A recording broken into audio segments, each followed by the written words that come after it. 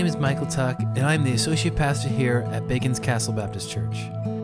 We are a local church in Surrey, Virginia, dedicated to making disciples of Jesus Christ. This is the weekly podcast that we put out for our local church family and the church as a whole. We hope you enjoy this week's podcast. Some of y'all have just returned from the Magic Kingdom. I was a young married man when I went to the Magic Kingdom for the first time, and I would imagine, I was going to say I remember, but y'all know that'd be lying. I imagine that I remember thinking, boy, this is going to be an exciting trip to go to the Magic Kingdom. I do remember this. It was a lackluster event for myself and Ann. In fact, we were talking about it just yesterday about how, long lines, we weren't smart like some of y'all with fast passes and all that kind of stuff, and it just wasn't all that great. But I do imagine that most young people, when they think about going to the Magic Kingdom, they're probably pretty excited about what all that means. I wonder this morning if we ever think about entering the future kingdom of God. That future realized kingdom, what's that going to be like? Do we imagine that? Now remember the premise, if you happen to be our guest, the premise for the last, 6 weeks, 7 weeks or so of talks on Sunday morning, messages on Sunday morning have been about the kingdom of God. And we called this series, The Kingdom of God Already But Not Yet. And the kingdom of God, we said, has come. It was inaugurated when Jesus came on the scene. The king was here. The kingdom of God had come. And we're citizens presently today of the kingdom of God. And we talked about in the already kingdom of God, there's some things that are ours as part of the already kingdom of God. One of them is that God's presence is always going to be with us, that He's not going to leave us. Let me just remind you, in the already kingdom of God, you are loved. You are loved this morning, and you have the peace of God in your heart already in the already kingdom of God, and you have the comfort of the Lord. We said also that you have the power of God in the already kingdom, that the Spirit, the Holy Spirit, the person of God we call Spirit, He dwells within us, and He has given us power. Now, if you were here that Sunday, I talked about how I believe that the primary power the Spirit has given us is to remain faithful and to endure to the end. But I also said that He gives us power to do miraculous things at times and to bring about His will. And even the story in which David began us this morning talking about this guy who says, I got to turn around and go back and talk to that guy. When he turns around and goes back, that's a divine appointment. That's the work of the Spirit. So the work of the Spirit is He's power in our lives. And then I said there was the promise, and there's all kinds of promises that we get in the already kingdom, but one of those was that we have life in Him. And again, I want to go back to the promise that He's not going to leave me or abandon me. But we also get some other things in the already kingdom of God, things that maybe aren't so great. The already kingdom of God holds for us tribulation. Now, I'm not saying that. Jesus said that. He said, in this life, you shall have tribulation. This morning in the early morning prayer time, we were praying for the persecuted church. I pulled up my phone and I went to the Voice of the Martyrs, and I read about how in northern Nigeria, just this past week, a lot of Christians slaughtered for their faith. There is in this life difficulties. In the present already kingdom, there is sickness, and there is suffering, and there is sorrow, and our loved ones die. Probably at this very moment, David and Leslie, the girls, and maybe some others in the family have gotten in the car, and they're headed to Kansas. And they're headed to Kansas where on Wednesday, they'll bury David's father who died this week. Our loved ones experience anguish and agony in this life, calamity and even catastrophe. I tell you what, can I tell you that it's all my own agony and my own sufferings really in my heart don't compare to the sufferings of my children. When my children are hurting, that's harder on me than when I hurt, right? Suffering can range from poverty, not enough to eat. It can mean the torment of physical and mental illness and everything in between. And listen, I'm talking about those of us who are already part of the kingdom of God. I'm not talking about people far from God. I'm talking about people who are already citizens of the kingdom of God. I'm talking about us. These are things that happen to us in the already kingdom. Now again, don't forget, the promise of God is that He's going to walk with us through that tough stuff, and He's going to give us grace to endure and not fall away and trust Him, and He's going to give us the grace to get through all of that stuff. I don't believe that God has ever promised to remove those things, but I do affirm that God has promised to never leave me in those things, and never will I have to walk through those things alone. But this morning, as we bring to an end this series on the already kingdom but not yet kingdom, I want to focus on the not yet kingdom. I want to focus on the kingdom that is to come, the kingdom that's going to bring purpose and meaning in a way that we can't even begin to imagine. I'm talking about the promise of God that one day, Sue, the skies shall unfold, preparing His entrance, because that's her song. She used to sing that song. And the scripture goes on to say, and with the shout of command and the archangel's voice, the sound of God's trumpet, the Lord Himself will come down from heaven, and those who have died believing in Christ will rise to life first. Then we who are living at that time will be gathered up along with them in the clouds to meet the Lord in the air, and so we will always be with the Lord. So then encourage one another with these words. King Jesus will return, and He will rescue us from the dead, and He will resurrect all the dead. The Bible says, actually, He's going to resurrect all the dead. And those who have been resurrected apart from faith in Christ, the Bible says that they shall experience the second death and God's judgment. But for those of us who have put our faith in God, what lies ahead for us is the forever kingdom of God. Those who have sought the Lord, the ever kingdom lies ahead for us. Now, Jesus taught us to pray like this. Remember this? He said, pray like this: Thy kingdom come, Thy will be done on earth as it is in heaven. Pray for Thy kingdom to come. Pray for God's kingdom to come. Well, there's coming a day when God's kingdom will come in its fullness. Remember, Jesus is inaugurating the kingdom. So when He says, pray, Thy kingdom come, He's talking about the realized final kingdom of God. Pray for it to come. And when it comes, there will be people who will be a part of it, and there will be people who will not be a part of it.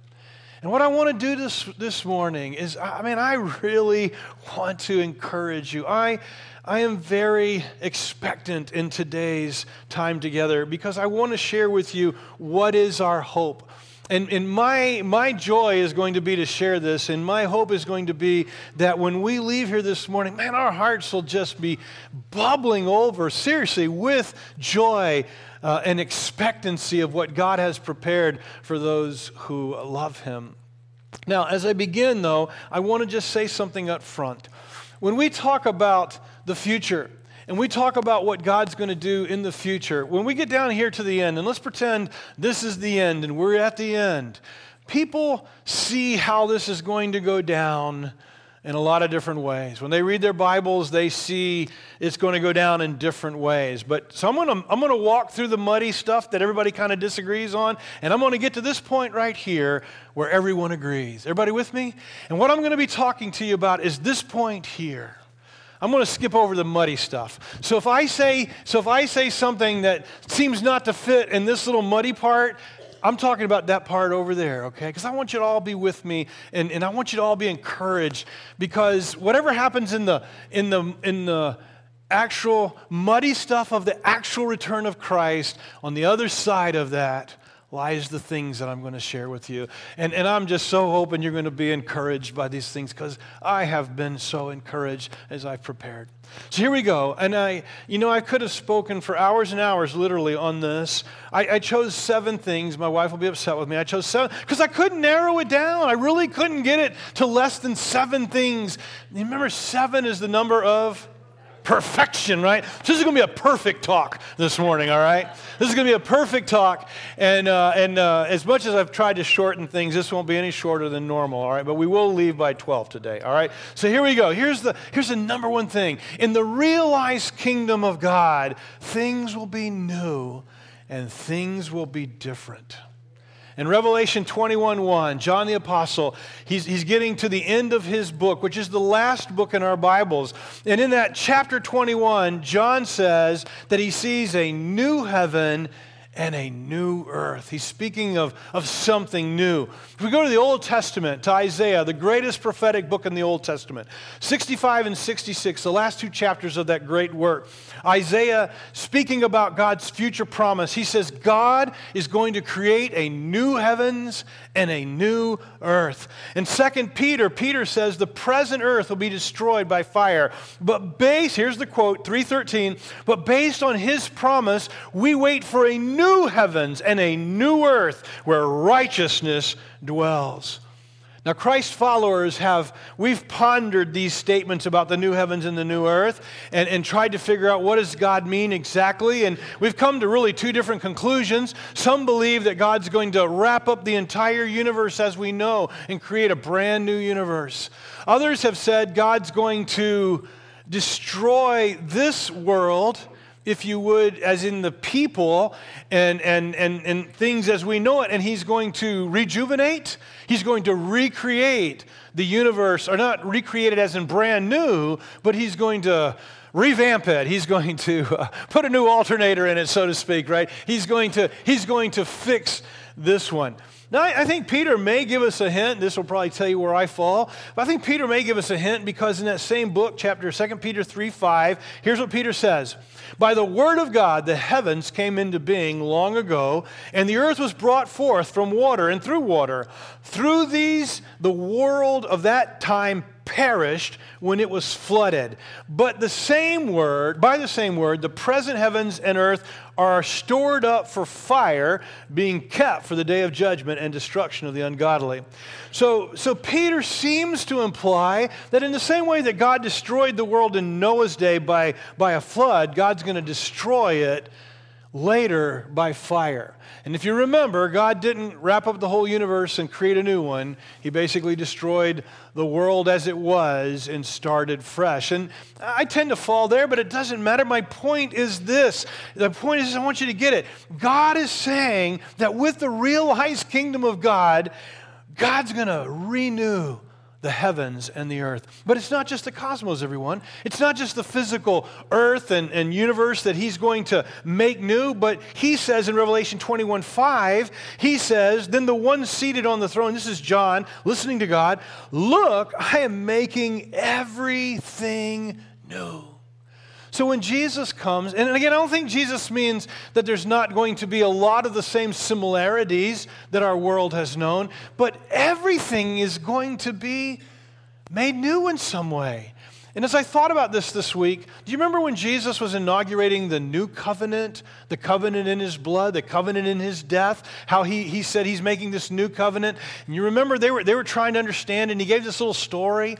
And he said, no one puts a new piece of cloth on an old garment, sews up the hole with new cloth. Why? Because if you wash it, when the new cloth shrinks, it'll just rip the hole greater in that piece of cloth. And then he says, in the same way, nobody puts new wine in an old wineskin, because new wine, as it ferments, it expands. And if you've got wineskins that have already expanded, you're just going to bust the leather, and that'll be the end of the wineskin. So he says you put new wine in new wineskins. And his point was that the new covenant is not just like, I'm going to stick it in the old stuff. It's all new. It's all going to be different. And the new covenant is very different than the old covenant. And in the same way, I think Jesus is trying to tell us, God is trying to tell us that when the new realized kingdom comes, it's going to be new. And we're going to recognize that it's different than we know now. In the book of Romans, in your Bible, in the New Testament, Paul's writing to the church of Rome. This is probably his greatest treatise. But in chapter 8, this is what he says. He says, for I consider that the sufferings of this present time, the kingdom now already, are not worthy to be compared with the glory that is going to be revealed to us when Jesus comes. For the creation eagerly waits with anticipation for God's sons to be revealed. For the creation was subject to futility, not willingly, but because of him who subjected it, in the hope that the creation itself will also be set free from the bondage to the decay into the glorious freedom of God's children. For we know that the whole creation has been groaning together with labor pains even until now. Now here's what, in a nutshell, here's what Paul says. He says, at the beginning of the creation, the whole world was cursed. The whole world groans under what God put it under because of man's sin. And it's waiting for a day when it's going to be released of that. Now, I don't know exactly what that looks like, but here's what I'd suggest it looks like. You know how our world has so many, we would not call these moral evils, we would just call these natural evils. You know, like when tornadoes come through and rip up and kill, or hurricanes come through and drown thousands of people. You know, the world is going to be set free from all of that. And however the world is going to operate in the new kingdom, it will not bring about death in that way. And it's groaning and waiting, but at the revelation of God's kids, at the coming of Jesus, all that is made new, and all of that changes. In this life we are cursed, but in Revelation 22, God says there'll no longer be any curse. It says that twice in the book of Revelation. There will no longer be any curse. Let me see if I can help us with this. Imagine you're in Europe during World War II, and the Nazis have invaded your country, and you have lived under their tyranny, and you've lived under their curse and their stealing of your freedoms and their killing of people, and you get wind that the Allies are near. Can you imagine the hope that begins to stir up in you? And then imagine the Allies coming in and removing the curse of the Nazis from your land and all that brought on your country. I want you to picture with your imagination that this is, I believe, what Jesus is trying to say to us, that the curse of sin and the curse of all that we have to go through in this life is going to be lifted, and it's going to be new. And if you can imagine how the Europeans felt at the thought of that curse being lifted, that Nazi curse being lifted, imagine the curse of sin being lifted and being gone. Here's the second thing. In the realized kingdom, we will be united with all our loved ones who have walked in faith in restored, improved, and resurrected lives. The dead in Christ, the Bible says, they're going to rise first in resurrected lives. And then Paul tells the Thessalonican church, he says, if you happen to be living at that time, you'll be changed. But listen, you're not preceding the people who've already died. They're going to be resurrected first. That's the first event. To the church at Corinth, he tells them, listen, this mortal body that is decaying, it is falling apart, it is dying. But in the resurrection, your body will not be decaying. You will not be decaying. You will have a resurrected, immortal, non-decaying body. Now, I'm 60 years old. I'm not nearly as old as Earl, but I think I'm falling apart worse than Earl. I'm decaying on a really rapid rate. I can feel it, you know. In fact, Jill was talking about Ray and his decay and how he gets up in the morning and creaks and croaks and takes him forever to get out of bed. I can relate to that, Ray. I can relate to that, okay? I'm decaying. I'm not even maintaining. Two elderly ladies were been friends for decades, and over the years they shared all kinds of activities and adventures, but lately all they could do was play cards together. And one day they were playing cards, and one of them looked at the other one and said, don't get mad at me now. I know we've been friends for a long, long time, but I just can't remember your name. I've thought, but I can't recall it. Please tell me what your name is. And her friend just glared at her for about a minute, and finally she said, how soon do you need to know? In the resurrection, listen, I'm pretty sure that our bodies and minds, I know, they will work right with no more decay. We will see each other, and we will know each other, and we will know each other's name.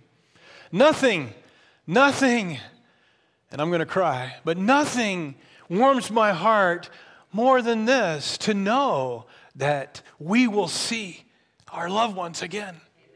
In just a few days will be the second anniversary of my father's death. And I'm going to get to see my daddy again and my grandparents. I'm going to get to see them because they walked in faith. My Uncle Donnie, that, he died while we were on the mission field. I knew him as a child, a little child. I'll get to see him again. I'm going to get to see my shepherd again. We're going to get to see all the saints of old that have gone on before us. And we're going to get to see our close friends that have left us. And we're going to get to meet Paul and Peter and a myriad of other followers of Jesus throughout history that we've read about and heard about, who impacted the world greatly for Jesus. We're going to get to meet them. In the future kingdom of God, listen, the future kingdom of God is a physical kingdom in a physically renewed world. It is not a world of disembodied spirits. We are going to be physical. Now, what happens in the intermediate state? The intermediate state is that state between when my father died and when he'll be resurrected. That's called the intermediate state. What happens in the intermediate state? There's a lot of question about that. But here's what happens on the other side of the intermediate state.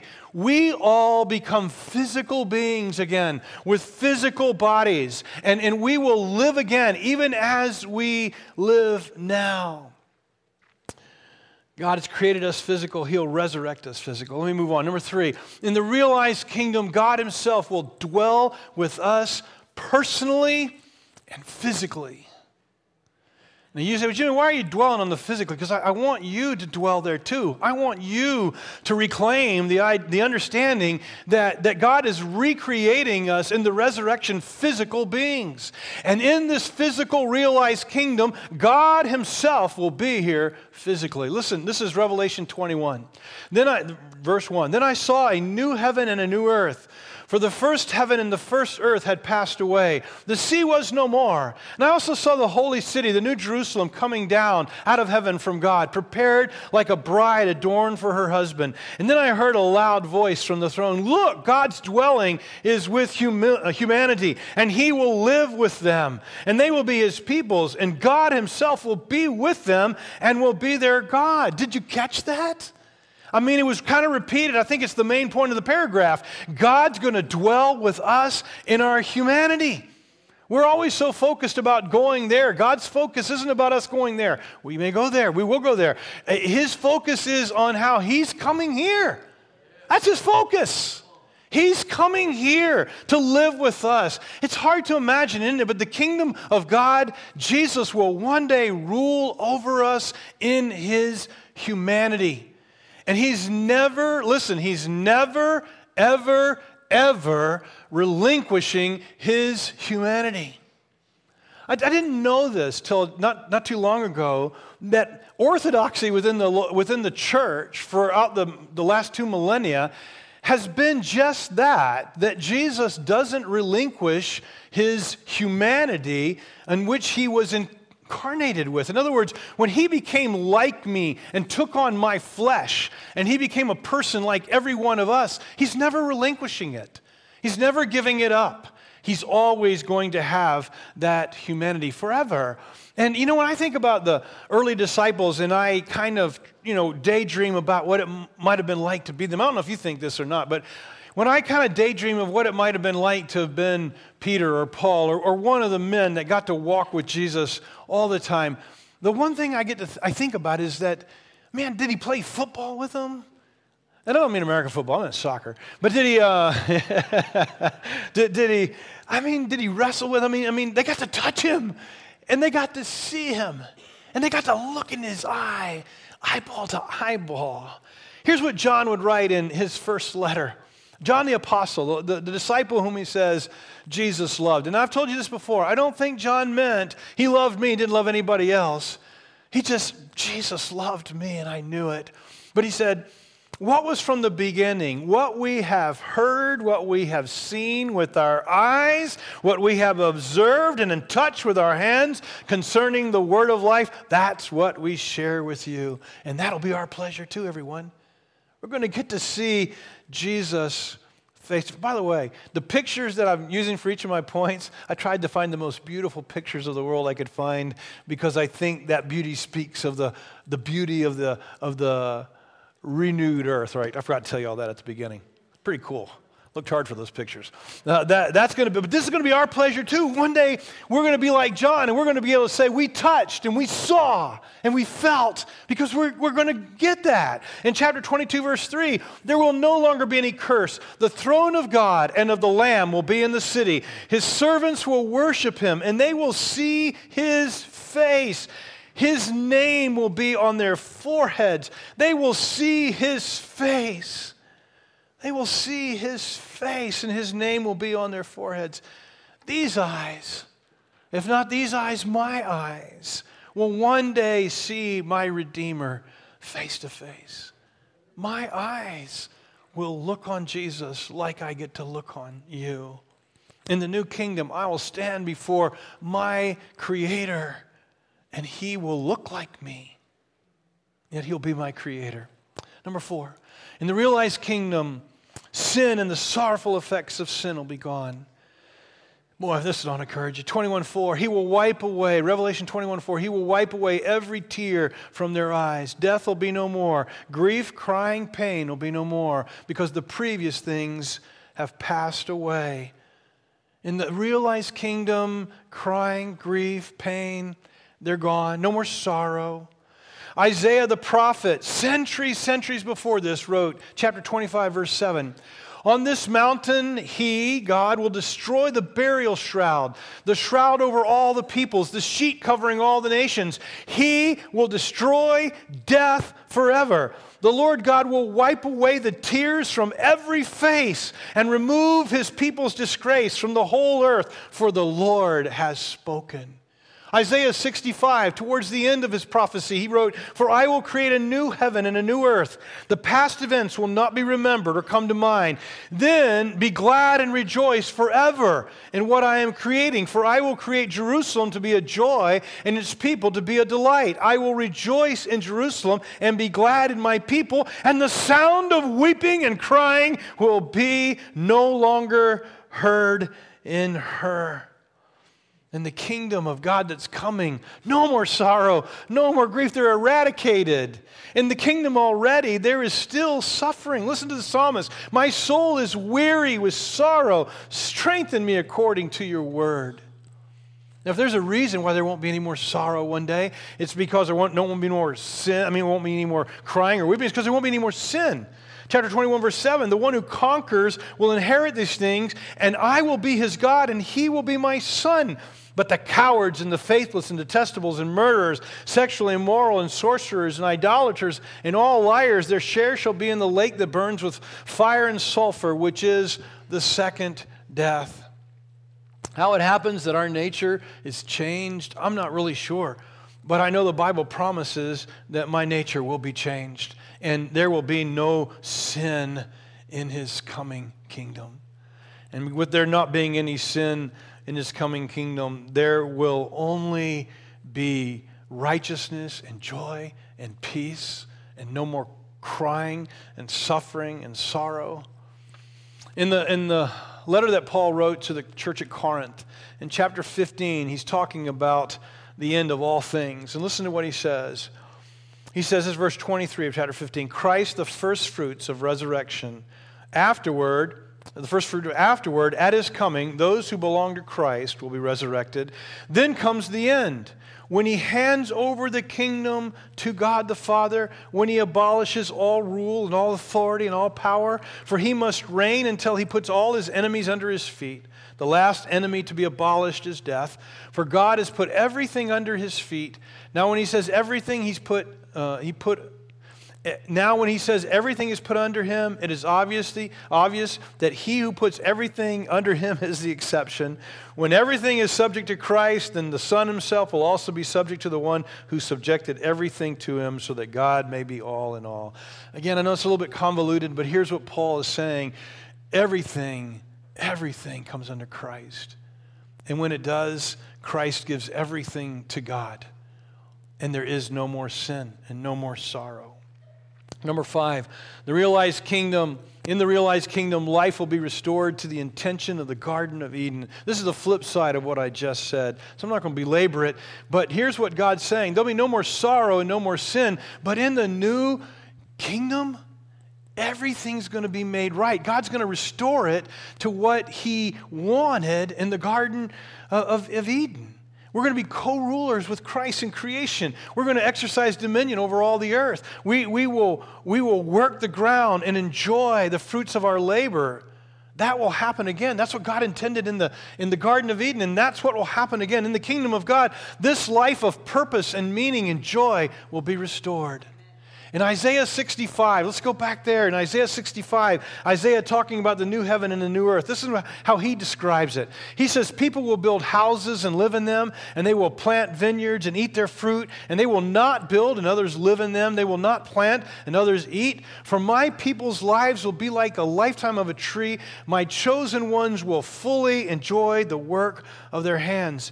Here's what Isaiah is trying to say. The curse is going to be lifted. And all that comes instead will be the joy of paradise that God desired from the beginning until our sin broke. We will work, and the joy of work will be restored. Furthermore, and here's what Isaiah says, we'll enjoy the fruit of our labors. There will be no more thieves to steal the fruit of our labors. In the fulfilled kingdom, God has intended for the paradise of Genesis 1 to be the truth of the future in Revelation 21 and 22. In the future, listen, and I know this is where unbelievers will say, this is pie in the sky. By the way, I looked up that idiom. I still don't really get it. It comes from somebody making fun of a song. But it means that people believe, hey, you're just hoping in something that's not going to come about in the future. But I tell you what, here's my hope. In the future of the world, the kingdom of God will be a utopia. It's going to be a utopia, and paradise will be restored. Number 6, 2 more, I'm almost done, hang with me. In the realized kingdom, and you might say, well, Jimmy, why are you pulling this out? I've got to pull this out because this is the wages of sin. In the realized kingdom, death will be no more. In the future kingdom of God, people will not die. People will be made immortal, and we will be given eternal life. Paul preached that immortality was the gift of God that came to us through Christ. So he told Timothy, he said, 1 Timothy chapter 1, this has now been made evident through the appearing of our Savior Christ Jesus, who has abolished death and has brought life and immortality to light through the gospel.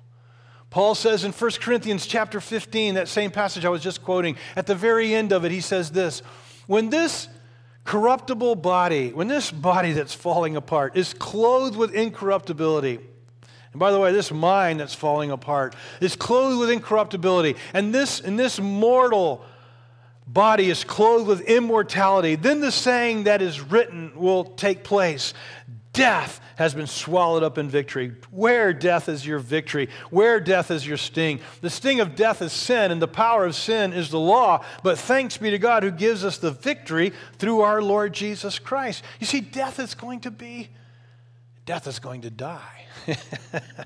In Revelation 21:4, death will be no more. Revelation 20, God says everyone will be raised in the resurrection. In verse 13, he says, when the sea gave up the dead that were in it, and death and Hades gave up the dead that were in them, each one was judged according to their works. The dead who are buried at sea, the dead who are buried in the ground, each of them is going to be judged according to their works.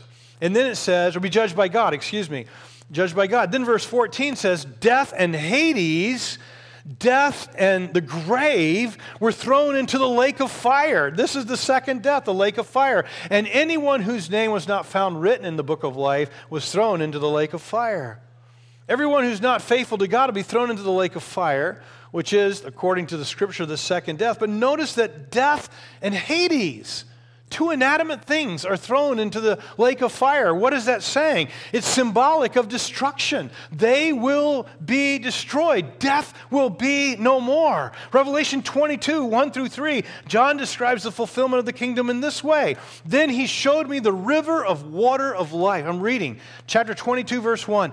Then he, that is the angel, showed me the river of the water of life, clear as crystal, flowing from the throne of God and of the Lamb, down the middle of the city's main street.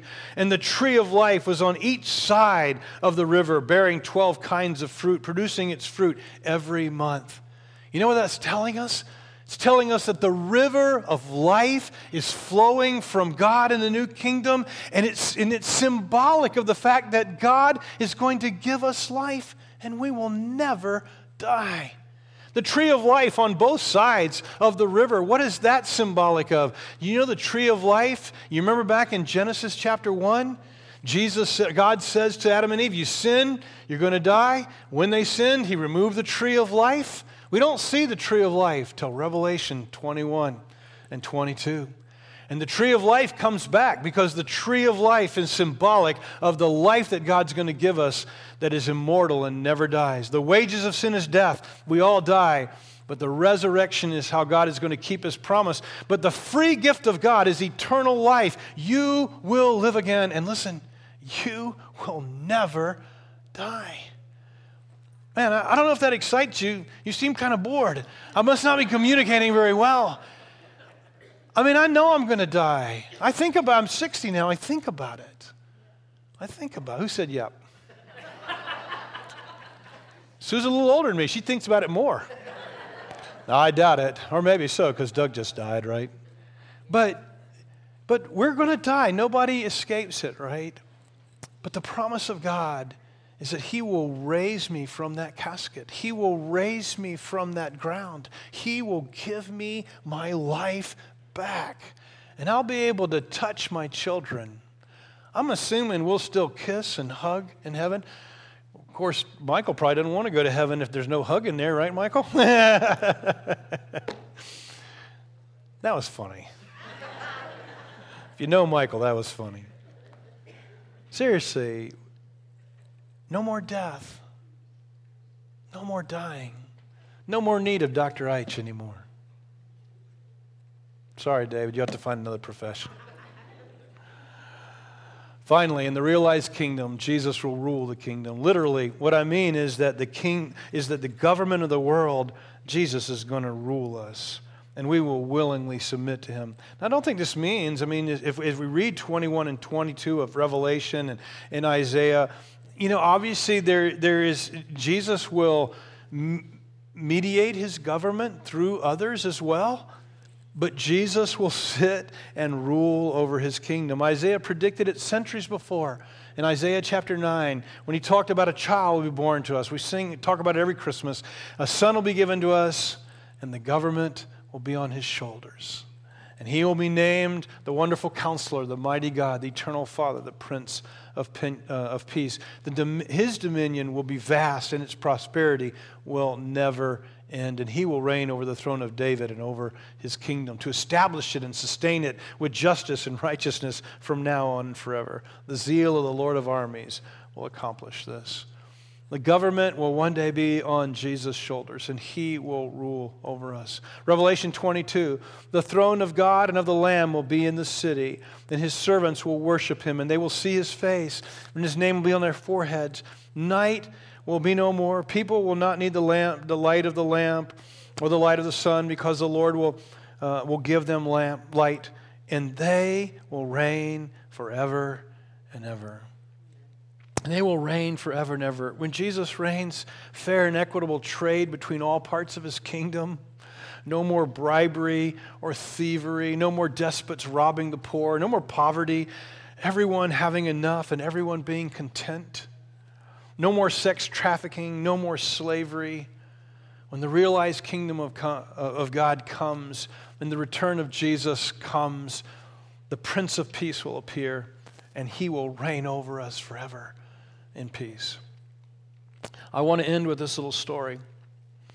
It's a true story, actually. The English ship, the Bounty, commanded by Lieutenant William Bligh, was journeying into the South Pacific in 1787. And many signed on, considering the voyage a trip to paradise.